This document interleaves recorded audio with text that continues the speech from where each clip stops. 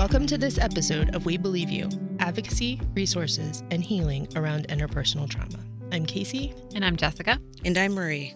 This is a special edition of the podcast. I'm joined today in the studio by two amazing women. Tiffany Kelly is a CSU alum and Assistant Director of the Native American Cultural Center here at CSU. And Lauren Chief Elk is an organizer, prison abolitionist, and educator who aims her work at reimagining violence against women and justice. Today's episode is a conversation between these two women and the support they offer the Native community. Before we get started, we have this question that we ask our guests on the podcast about salient identities so the listeners at home can hear who you are. Would you like to share, each one of you, some of your identities before I turn it over to you?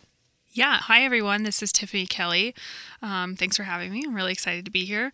For me, I think my most salient identities are that of being an Indigenous woman and feminist, specifically thinking about Indigenous feminism. I identify as a member of the Choctaw Nation of Oklahoma. I also identify as multiracial, and that has, I think, heavily influenced my experience as a Native woman and also being in spaces with Native folks. So those are some of my salient identities. I like to think of myself as a scholar and an educator, and I like working on college campuses. So yeah, that's a little bit about me. Hi, my name is Lauren Chief Elk. I am also an Indigenous feminist. My pronouns are she, her, hers. I am Assiniboine, Blackfeet, and Lakota. I consider Montana my home, and I've recently been back in Montana to continue more work with Native women and the issues that face us, along with being able to go to universities around the country and talk and organize with other people around these issues and do some more radical, different types of education. So I'm really grateful to be here today at Colorado State. So thanks everyone for joining us and having me. Great. We'll get started. So really our first question, Lauren, is really just, can you tell us a little bit about what you've been working on lately and you talked a little bit about it in your intro, but what's kind of on the forefront for you right now as you've moved back to Montana? I moved back to Montana to be with my friends and family. Before that, I was living in San Francisco, and I've kind of spent a lot of time throughout my life going back and forth between Montana, different places in Montana, in the Bay Area, and along with living in some other places across the U.S. I've been working on writing more, just personally and for different projects. That's been really good. I've also been doing a lot of consulting on different things for students and different people who are doing a variety of work across different industries, but everything's still kind of focused on violence against women issues, particularly in the abolition context, really organizing with more and more and kind of meeting other people who have abolition and anarchist policies and politics, and trying to link gender violence issues to those greater ideas and struggles. And that's kind of been most important, a lot of political work around that. Great. So we know you've done some work around the prison systems and reporting structures. So can you talk a little bit about how you see that work intersecting with the interpersonal violence that survivors are experiencing, and then maybe how specifically that might show up within Native communities?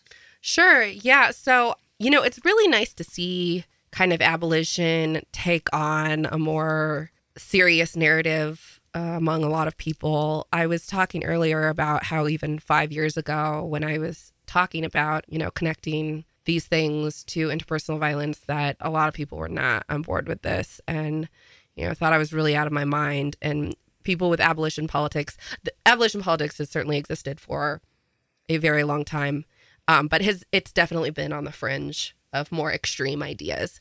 So it's been really great to work with people and talk with people who are getting more accepting of this and more accepting of ideas like, hey, you're right, maybe we don't absolutely need the carceral system around. There's so many instances of state violence, including how the state responds to violence against women, that we should look beyond this. We should start thinking about defunding and disarming.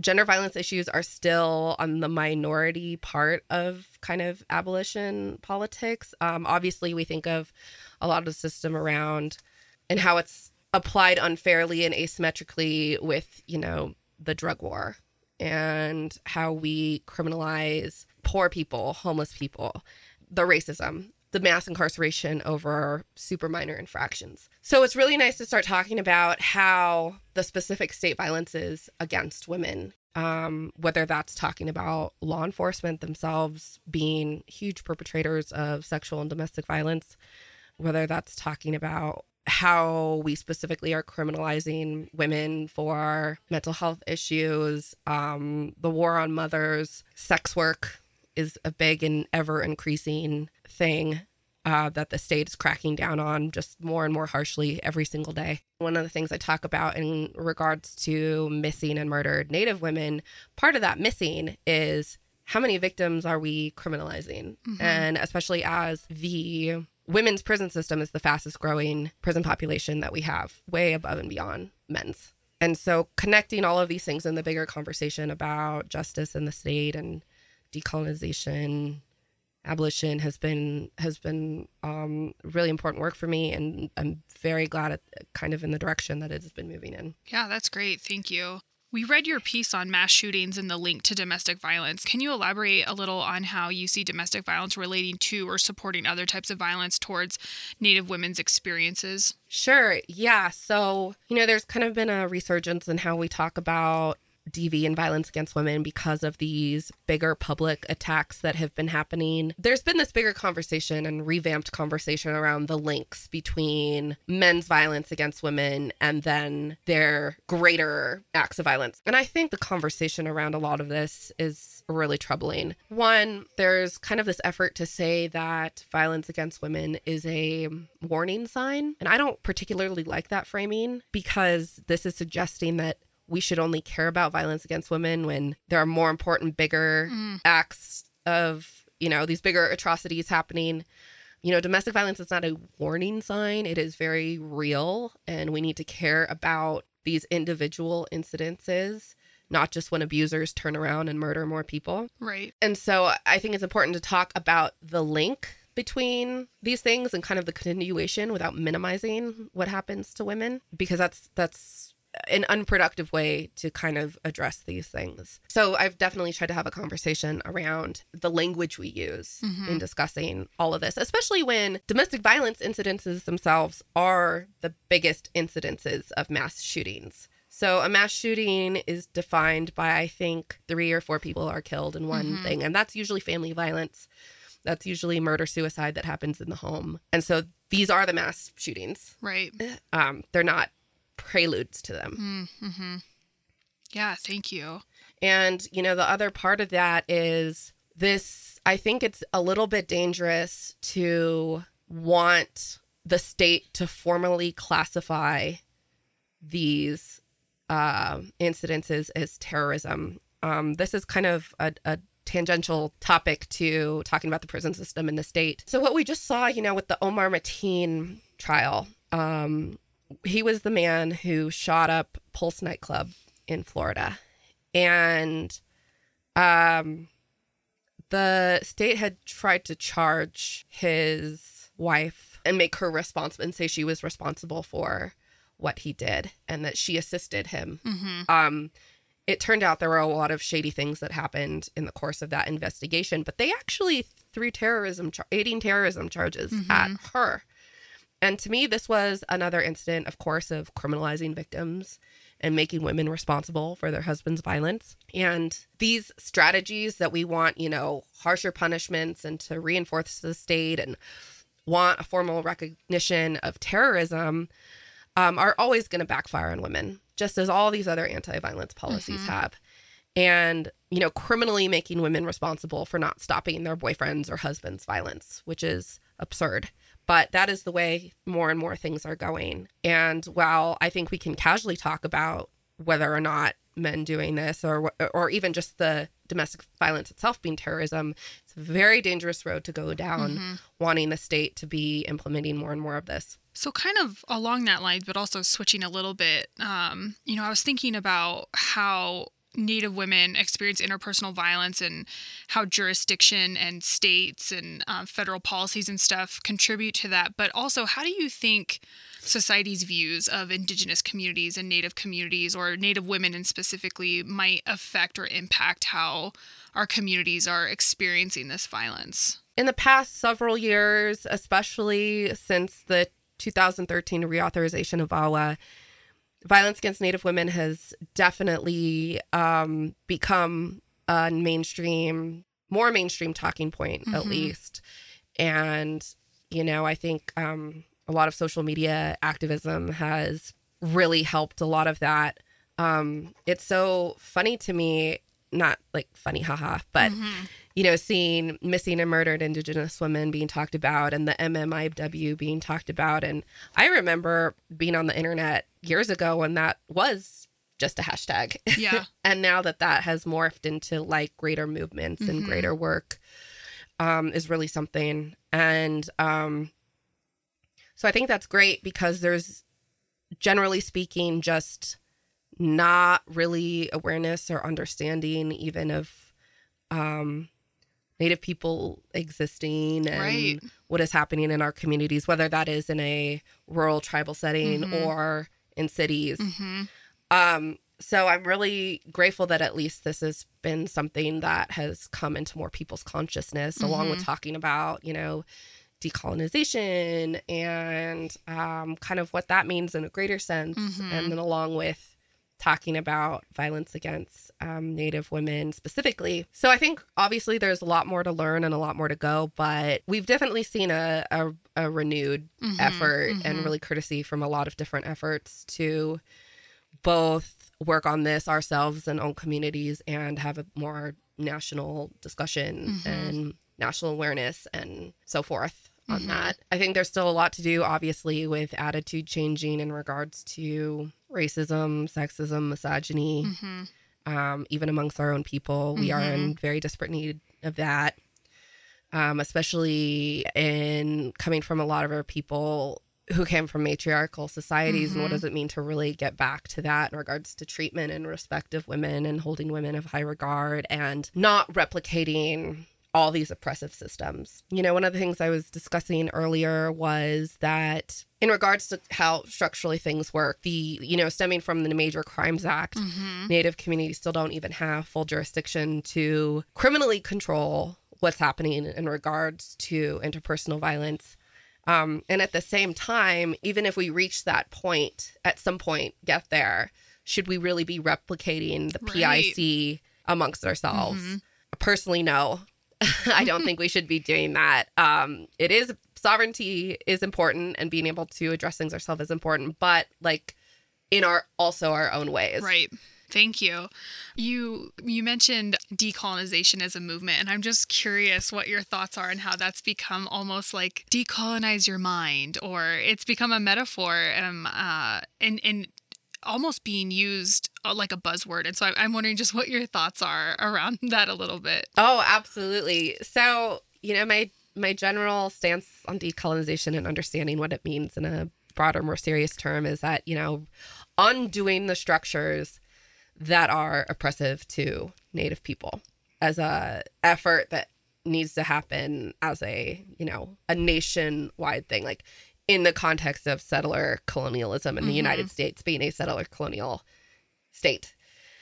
One of the projects that I created years ago was with a number of different women, and it was also in April, Sexual Assault and Awareness Month, and we called it Decolonize SAAM. But meant it in the very specific context of talking about policing, talking about prisons, talking about the nonprofit industrial complex, like these structures that are oppressive to us. So we did mean that in a very literal sense of like part of the anti-violence movement and decolonizing the anti-violence movement, meaning like rethinking reliance on repressive institutions as the problem solvers to all of this. There's something called carceral feminism, and carceral referring to incarceration. So positioning policing and the courts and prisons as the primary answer to gender violence. And so we've really tried to, move away from that, that calling for more strengthening of the laws and strengthening of police and more money to all of this is not the direction that we need to be moving in. So decolonizing that in a very literal sense. Yeah. Thank you. You hear it so much now. And the decolonize your mind, and one of the faculty members recently was like, it means give us our effing land back. That's it. We were all, yep, pretty much. So yeah, it literally it has a meaning. Yeah, thank you. I guess shifting a little bit, what is some of the work that you've seen or have done within Native communities to work around finding healing through community and engaging communities in the work of healing around trauma and violence? So one of the projects I had that I started as a totally grassroots effort with other Native women was a digital mapping and database project. Mm-hmm. And that, outside of doing the very specific data collecting and the technical parts of the website, it was really about, one, visualization. As a visual learner, I really believe on using art, using different depictions of things that people can see to then be able to conceptualize the problems, and because we really can't solve them until we have, an understanding. So there was that component of it. The other component was this being a place for Native women, loved ones, families to have as a memorial tool, have a place that they could put on information, even use it as an awareness tool for themselves, for families and loved ones who still have women missing in their lives, and to put information out there. And then also an educational tool to be able to teach what we called How We Disappear, missing in life and missing in death. So to be able to really educate people in understanding like what missing means in the context of not just physically the act of violence that potentially has happened, but then what happens in the media and what's happening actually in our state and national databases, what's happening in law enforcement, prisons. So kind of the full scope of missing. And that was a great organizing tool that we had for a while. Partnered with that with some of the other issues regarding violence that we talk about, general things of consent and healthy sex. I had a talk recently with one of my friends who I organized with back in Montana about how we don't even talk about, healthy sex and pleasure and things that are fun and boundaries and all these things that we still have so much shame over. And, that is definitely a result of boarding schools and Christianity, Catholicism, all of these things that kind of have just been violently inscribed on our people and then just passed down. So much trauma, so much hurt, so much shame that really so much we're trying to break through around as well as talking about all of these structural problems. Great. Thank you. Well, that was our last kind of formal question. Was there something that we didn't ask that you wanted us to ask, or that you would want to talk about a little bit about? These were great questions.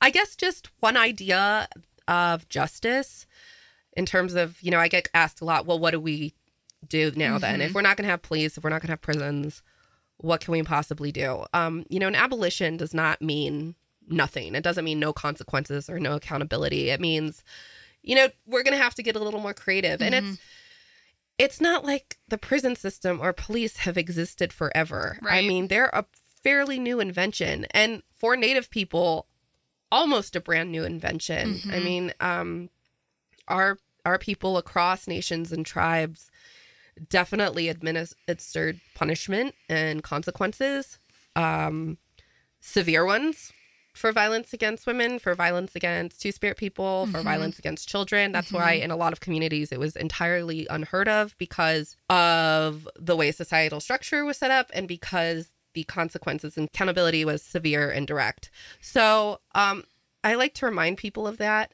I like to also remind people about the way we can community support. I think money is a very important part of justice. I think we need to be pooling money for victims, survivors in a much more material and specific way that's not just throwing money at nonprofit systems, but like actually giving victims money specifically because of how much this violence costs, because of how much this impacts our life monetarily, that is our most direct form of justice, is my main one alternate idea. And just encourage people to think about what else can be an accountability measure that's not 911. Yeah. Great. Well, thank you so much. It was great spending some time with you and listening to what you're working on, and just, I think, things we can do better, both within the community as Native folks, but also for non-Native folks to think about how we're experiencing trauma, but also how we can work together to start to dismantle and disrupt some of these systems. So thank you. Absolutely. Thank you so much for having me. So that's all for this special episode of We Believe You. I'll say here that Lauren Chiefalk was our keynote speaker for Take Back the Night, which is an annual event that we hold at CSU, and it's also an international event to raise awareness and raise voice and story to people who have experienced interpersonal violence. And we were very lucky that she agreed to doing our podcast as part of her visit to CSU. That's all for this episode of We Believe You, Advocacy, Resources, and Healing Around Interpersonal Trauma. Please remember that the WGAC is here to provide support for all CSU students 24 hours a day, 365 days a year. To reach an advocate, you can call 970-492-4242. If you have feedback, thoughts, comments, questions, or want to be interviewed for the podcast, please email wgac@colostate.edu. That's wgac@colostate.edu. For more information about advocacy and the Women and Gender Advocacy Center, go to www.wgac.colostate.edu. You can also find the WGAC on Facebook, Instagram, and YouTube. A big thank you to Xavier Hadley for creating the music used in this podcast, and to our partnership with KCSU here at Colorado State University. For more KCSU content, go to kcsufm.com. Thank you so much for listening.